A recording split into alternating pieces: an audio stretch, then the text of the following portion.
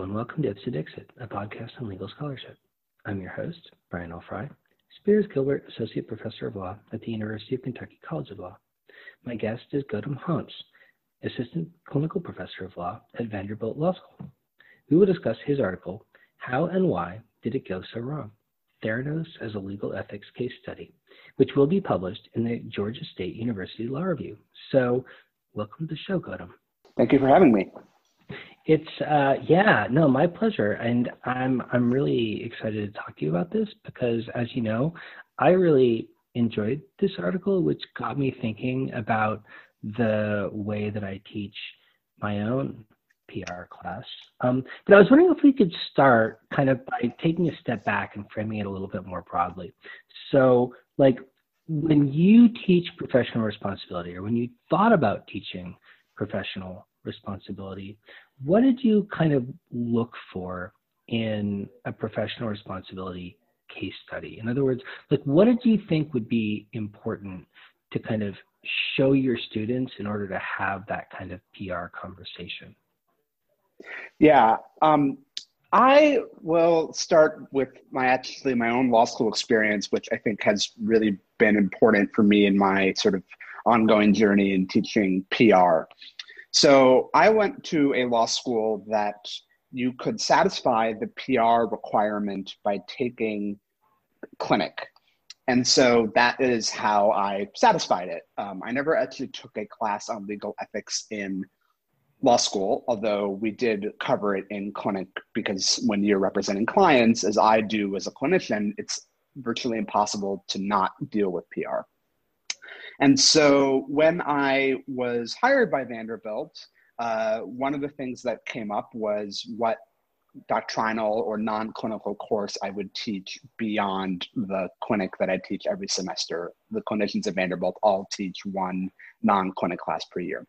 And I volunteered to teach PR because in my clinical fellowship, it was something that had come up, and I think it's important that we all do service to our institution, and it was something that I thought would be a good way to do that, especially because in teaching clinic, you don't get to meet a lot of students because of the design of clinical programs. We only teach about 8 students per semester.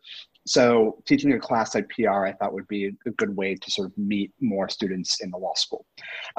So I came to teaching PR without a lot of priors. I didn't really have experience taking it in law school, and I went to a law school where people didn't really, because so many people took clinic and satisfied the ethics requirement by doing so, we didn't really have a culture of what PR was in the same way that other schools did.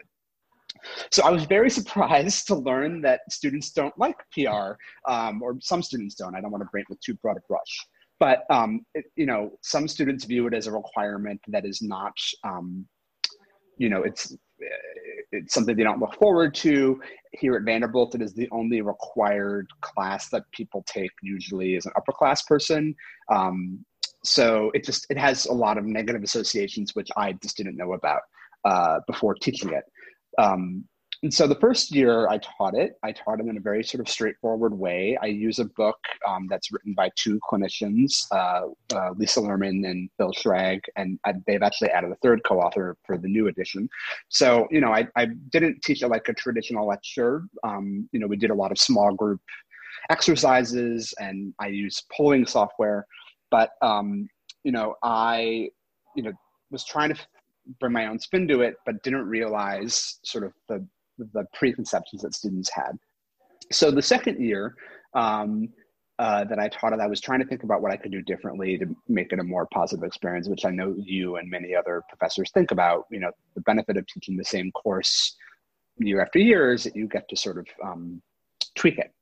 So Priya Bhaskaran, who is a clinician at American, had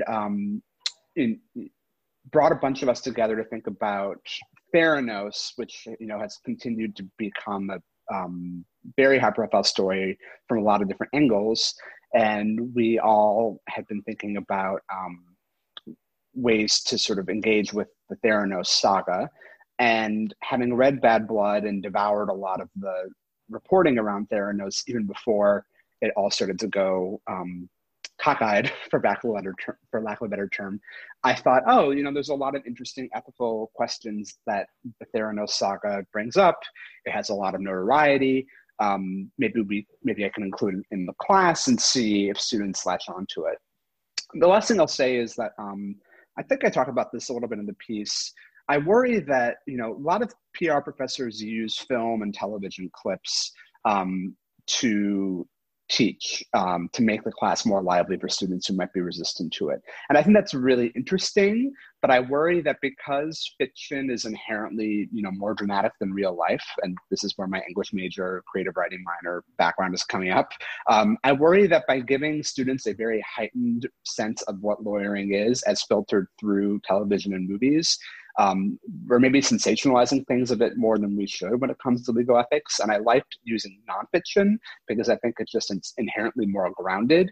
And anyone who has read Bad Blood knows that it's a very shocking story. And so it felt that rather than using the lens of fiction, that nonfiction would provide equally engaging material that didn't necessarily tip into sensationalizing it. So that was sort of how I came to it. From a broad background, which has been an interesting evolution, at least from my perspective, on how to teach legal ethics. Well, so, maybe you could talk a little bit about what happened in the Theranos saga that made it a especially useful case study for professional responsibility from your perspective. In other words, what was it about Theranos specifically that caused you to think that it would be useful in a PR context? Yeah, so there's a few things about the story and then a few things about the structure of the book or of the whole saga that I think makes it interesting. First, having followed Theranos for a while, at the initial moments, it just seemed like another Silicon Valley company that had a lot of hopes and dreams and a very charismatic founder. And so reading the book, you sort of see that, oh, this is sort of an interesting story. There might be some issues and, maybe it seems like people are cutting corners a little bit and from the company's perspective, but there aren't, any flashing red alarms. And so I think from an ethical perspective, that is very it was illustrative because for lawyers, often ethical issues don't start out as very clear-cut ethical issues, right? It's only that by turning the water up that the frog is slowly boiled.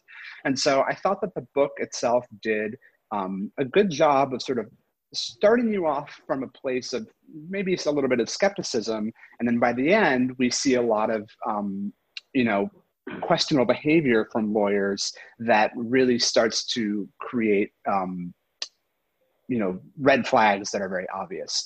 So what do I mean by that? At the beginning, there's some lawyering that happens. There are some people who are maybe alleging conflicts of interest. There might be some questions about whether or not the organization is, being truthful with government regulators, and there are various ethical rules that come up there. And by the end, you have lawyers who are trying to get people to sign non-disclosure agreements by hiding out in the houses of board members. And so even if we don't think that, any of the initial settings are problematic, by the end, I think at least it's open for debate.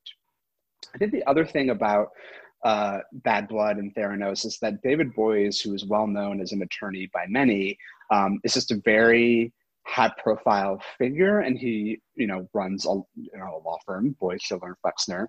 And so many of my students who go into large law firms, I think, can sort of get a viewpoint into how one particular firm operates and the challenges they might face. And so it's not really about Theranos at all. It's more just like, how do lawyers work in concert with other lawyers in large law firms, potentially with a company, potentially with other lawyers that are in-house. And so it gives a bit of a sense of a structure of what one type of professional path can take and what ethical issues can arise. And so that's sort of, I think, why I thought of it and thought it might be engaging for students. Well, maybe you could identify a particular episode in the Theranos saga that was useful to you in teaching PR concepts, and sort of explain how you presented that particular episode to students? Yeah, so I mentioned this a few minutes ago, but I think it is worth delving into. So a moment of high drama in the book is that a Theranos employee named Tyler Schultz has started communicating with John Carreyrou, who is the author of Bad Blood and is a Wall Street Journal reporter. And he's basically blowing the whistle on some unethical or potentially fraudulent conduct that is happening in the company.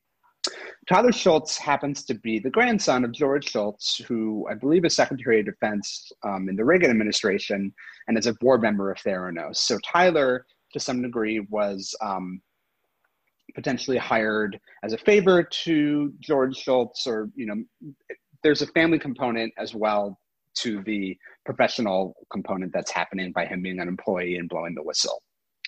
And so it comes up that they are able to figure out that Theranos is able to figure out that Tyler is talking to John Carreyrou. And they wanted to stop because he's revealing information that they don't want to potentially be revealed. So Tyler goes to his grandfather's house to try to sort of tell them his side of the story. And George Shultz asks Tyler, would you stop, and we can sort of avoid any kind of legal consequences. And then George reveals that there are two attorneys from Boies Schiller upstairs waiting, lying in wait and trying to, with the hopes that Tyler will sign a sort of non-disclosure and cease and desist kind of language. And so I use this story because, first of all, the idea of lawyers hiding out of the house is funny. And two, it raises a really crucial concept in legal ethics that I'm sure you're familiar with, which is that ethical rules don't necessarily prevent conduct that we might have questions about. The rules themselves are pretty open-ended. I don't think they're particularly onerous to follow. And what that means is that a lot of potentially unethical or at least sort of queasy-making conduct can happen. And so I use this episode because I ask students, do we think it's okay for lawyers to be lying in wait trying to get someone to sign a document when that person doesn't have a lawyer with them, when that person is maybe 23 or 24, as Tyler Schultz was when this happened? Is this the kind of conduct that we think is, appropriate for lawyers? And if they say yes or no, we talk about that. And if they say no, it's not appropriate, then I ask them, okay, tell me what ethical rule do you think is implicated? And then I think that's really where I think the rubber meets the road, because, in telling the story, there's not really like a great answer to that question. I mean, there are a couple ethical rules that might come up and be glancingly related. Contact with unrepresented parties is maybe the most obvious one. But it doesn't necessarily seem that is what's, potentially being violated here. And so then we have a discussion about, what are these rules for? Can we be ethical lawyers with just the rules as our baseline? If we don't think the rules are working, how do you rewrite the rule? What happens when you rewrite the rule? Like, what are the unintended consequences of that? So we start talking about statutory drafting and interpretation. This is where I think why I like teaching ethics, because I think, students come in the door maybe thinking it's not going to be very fun. And, I'm a big nerd, so I find these kinds of questions fun. But I think many students realize that the questions that we can draw out about what legal ethics is, what the model rules are doing and why, and how we can improve them, I think, of course, I think it's important to teach the text of the rules, but sort of broadening the scope and thinking about what it means to be an ethical attorney is where I think we all as PR teachers should be focusing our attention, or some of our attention. And I think that's where we can maybe make students more engaged.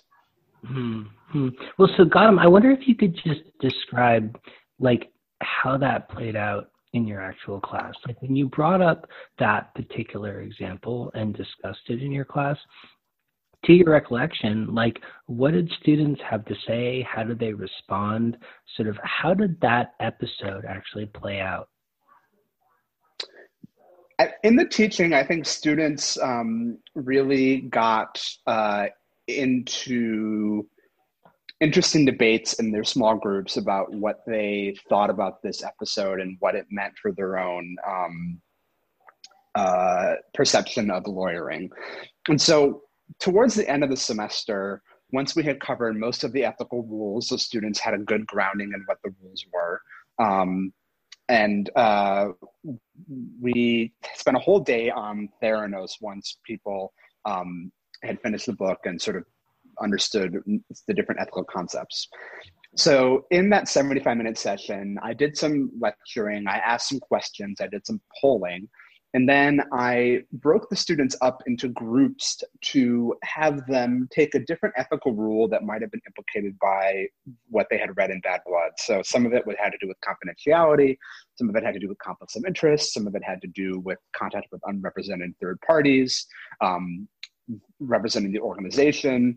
These are the different ethical rules that I highlighted. And I asked students to basically take a look at the rule and think about editing the rule or adding a comment to the rule, which is basically like an explanatory interpretive guidepost for lawyers to consult when looking at a rule. And the students were asked to basically take about 15 minutes to rewrite the rule in a way that they thought more directly implicated some of the lawyer conduct in Bad Blood. And then I asked a few students to act as sort of the board that would evaluate whether or not the modification should happen. So I did this for a few reasons. One, I thought it'd be interesting and a different skill for students to learn about how do you write a statute or how do you write an interpretive comment, and what are the sort of pros and cons of doing so, and how do you make language choices. And then two, the students who had to adjudicate whether or not those choices should be adopted or not had to think about, what does it mean to evaluate statutory language? What does it mean to enact it? How do you anticipate follow-on consequences that you might not have been prepared about? And then we had a discussion where the students sort of talked about, both the process of drafting and the process of evaluating. So while I don't expect that many of my students will be in the position in a few years to, edit the model rules as part of the APA, I thought it was an interesting way for them to think about the flip side of all the ethical rules they've been consuming over the course of the semester. I am pretty cynical. I try to avoid bringing them into the classroom as much as possible, but it does bleed out. And I spent a lot of time being critical of the ABA and the model rules, which I think, there's much there to criticize. But I wanted to be fair, and I don't think it's an easy job to write ethical rules and to promulgate them and get them adopted. And it's a very slow process. And I thought that by putting students in the driver's seat of either writing new rules or modifying the rules or adjudicating those modifications, maybe would give them a little bit more sympathy to the ABA after a semester where I maybe implicitly was being very critical. I don't love both sidesism necessarily, but I think it's important to our students to be intellectually honest. And I do think that while the ABA deserves critique, it's not an easy job. And so that is one of the ways that I tied together Bad Blood and the legal ethics rules and the sort of structure of how ethical rules are promulgated in a way to give students a more holistic understanding of the landscape. Well, so in practice, how did the students actually respond to this scenario? And do you have a sense of how it might have affected their understanding of sort of the rules in relation to this particular scenario, and how they understood what was at stake and how we might think about it from an ethical perspective? In other words, what did the students have to say when you taught this particular scenario? The students, I think, thought that the rules were not working.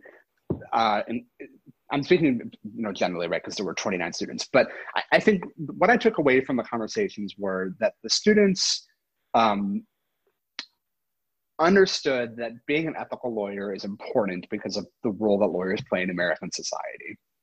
number one. Number two, the model rules, while they, I think, in general, follow through on what we might more or less as a community think are important ethical guidelines, they're not sufficient really to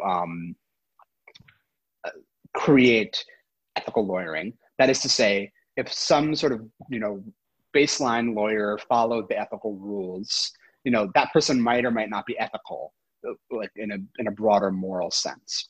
And so what that means is that the rules either need to be changed, or lawyers have to use the rules as only a part of what it means to be an ethical lawyer. They have to bring in some other source of information or guidance in order to be quote unquote ethical. And that can be very personal.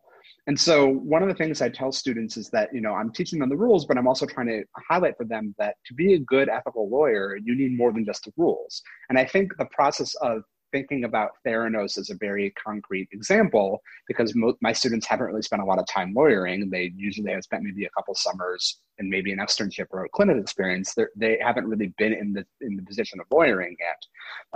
Theranos is a good substitute for them because I asked them to envision what it would mean to be in that situation as a lawyer for Boyd Schiller or a lawyer for Theranos.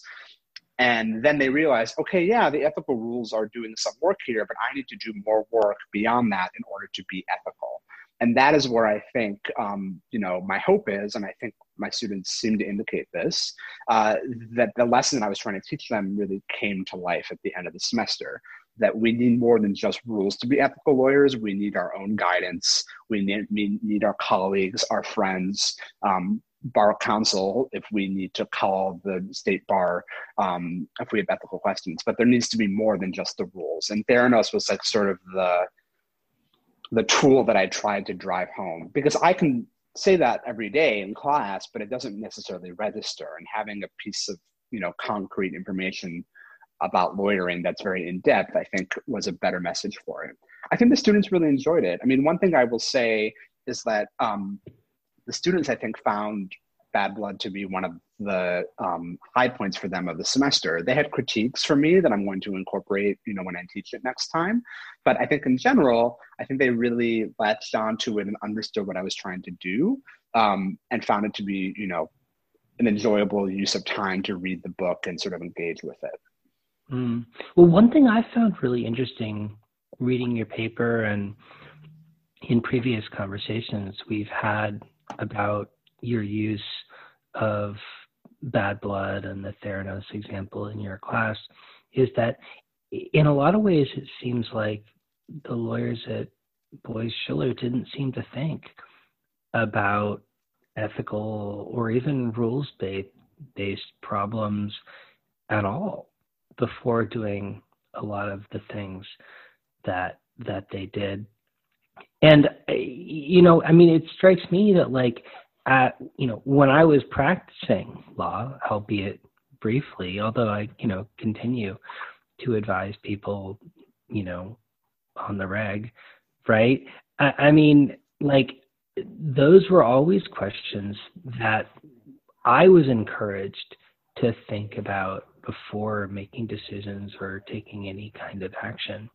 And it's kind of strange, really, reading the book, listening to the podcast, thinking about what happened, the extent to which those kinds of questions didn't seem to enter the consciousness of the people who are making those decisions. And I wonder whether that isn't kind of like highlighting that the way in which it's so easy not to think about ethical and PR related responsibilities, isn't an important part of teaching the class. I think that's absolutely right. And I think it teaches us a few lessons. First, sometimes I wonder if the PR requirement is creating more problems than it is solving, because if we create this class and then students start to resent it, do they inherently start to devalue the concept of ethical rules? I wonder and worry about that.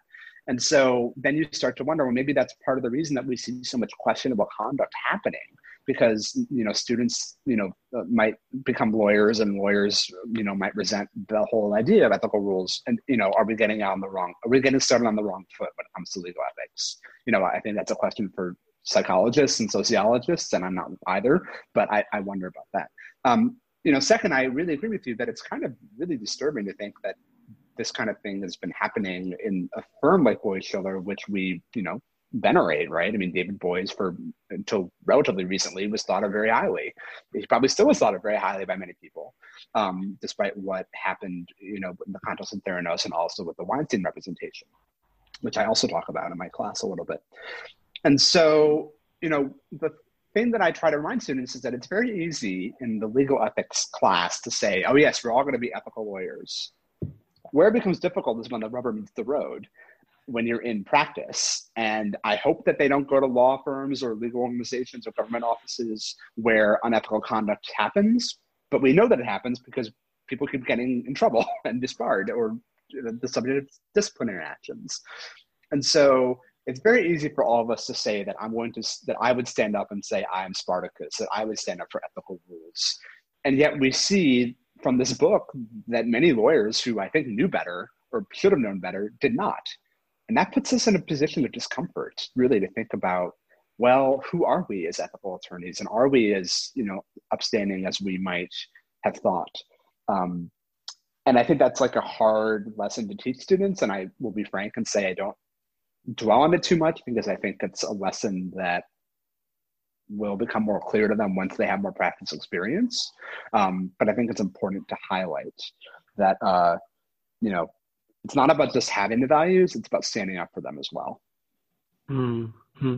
Well, Gautam, I wonder if you could also talk a little bit about how you think you're going to kind of change your approach, or like modify your approach to teaching these episodes when you return to it in the coming year or semester. And sort of like any thoughts about how to make using case study examples like Theranos more effective or more useful to students in understanding PR concepts? Yeah, I think one of the things that students said was that they wanted more consistent engagement with the book throughout the semester.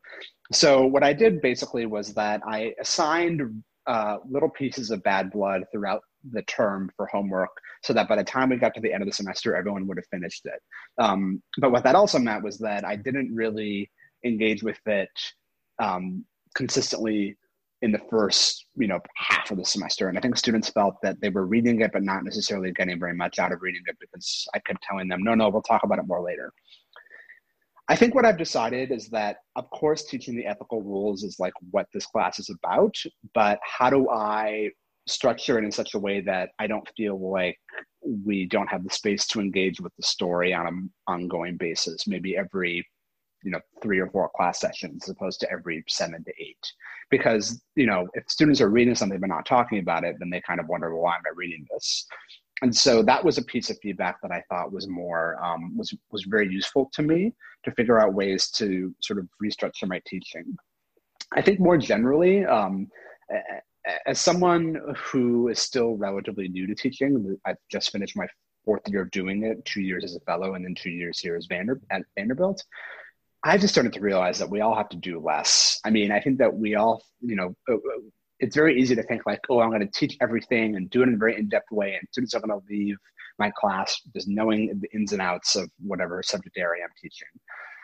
And I think just stepping back and doing less is something that I'm trying to incorporate. That doesn't mean that I don't want to make my students prepared, that, in teaching them, that I don't want them to learn a lot, but so much of learning and lawyering happens over the course of years. It's happened over the course of years for me. It's not going to happen within a 13-week semester. That doesn't mean that we can't learn a lot and give students a lot of baseline knowledge, but I think that trying to teach the ins and outs of everything is just, not as feasible or doable. And I think doing less and doing it better is, for me, an ongoing principle. I'll give a very concrete example of this. I used to teach, um, lobbying rules. And I think that's really important. But most of my students are not going to become lobbyists. And I think rather than just what I learned was that, okay, I should at least gesture to the fact that lobbying rules for lawyers exist. And then those of them who are going to go off and do that will learn about them. And those of them who are not will know that they exist. But I don't think going in depth about the federal requirements for lobbying rules was not really a great use of time. And rather than doing that, I could spend more time in depth on another topic. So that's sort of where I've come down as to how I'm going to include more of Theranos, is just to be more intentional about what I'm teaching as the core rules, and really giving those core rules their due, and for other components that are related to basically take a step back and say, okay, this is something that exists, but we can't devote time to everything that we think is really important. And that, I think, is what I've tried to take away from this experience, but also in my teaching more generally. Mm-hmm. Yeah, I mean, I couldn't agree more with the idea that less is more when it comes to teaching law school classes. I mean, I think that, it's so easy for us to pack in so many ideas into a class that the students are kind of overwhelmed and can't appreciate any of them, and focusing on what's really important is really, in many respects, much more effective in helping them understand what's at stake. And so in closing, Gautam, I wonder if maybe you could briefly reflect on what you think is most important in teaching professional responsibility. I mean, at the end of the day, what do you want your students to walk away from the class understanding?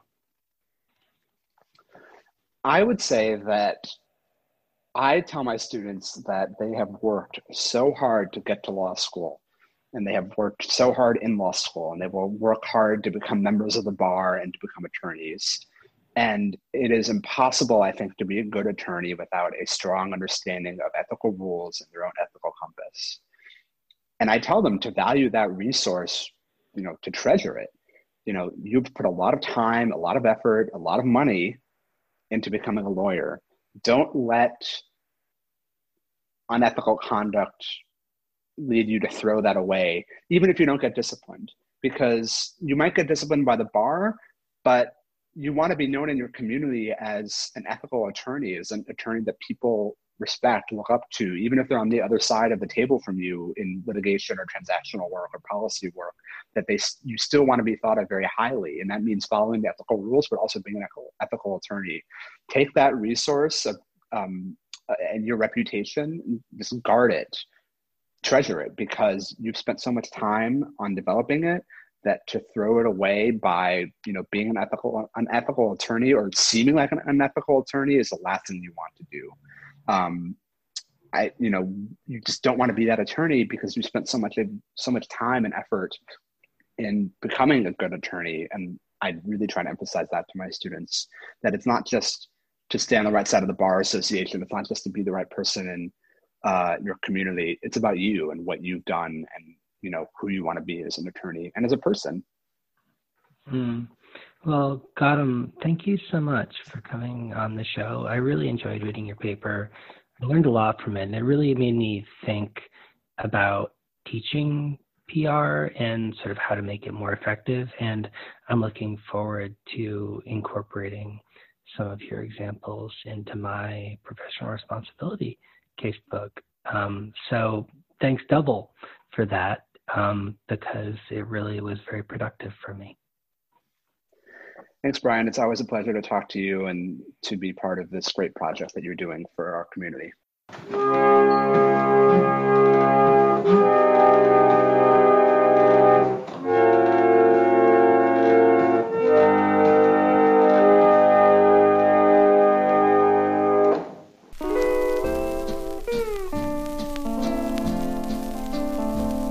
I tune in each night to the hillbilly hit parade. I sing right along when each new country record plays. When they play a sad song, I sit there and bawl. I've listened so much, I can cry with them all. not one single program I miss.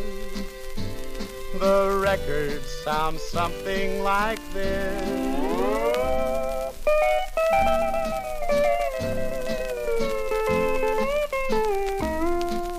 Draw up the papers, lawyer. What else is there to do? Although she knows I love her, she says that we are through. With no one here to love him, what's a man to do but to roam? So give her the deed to the homestead, for a woman needs a home. Maybe someday in heaven we both can set things right. So draw up the papers, lawyer. I'll sign them all tonight. Draw up the papers, lawyer. What else is there to do? Although she knows I love her, she says that we are through. With no one here to love him, what's a man to do but roam? So give her the deed to the homestead, for a woman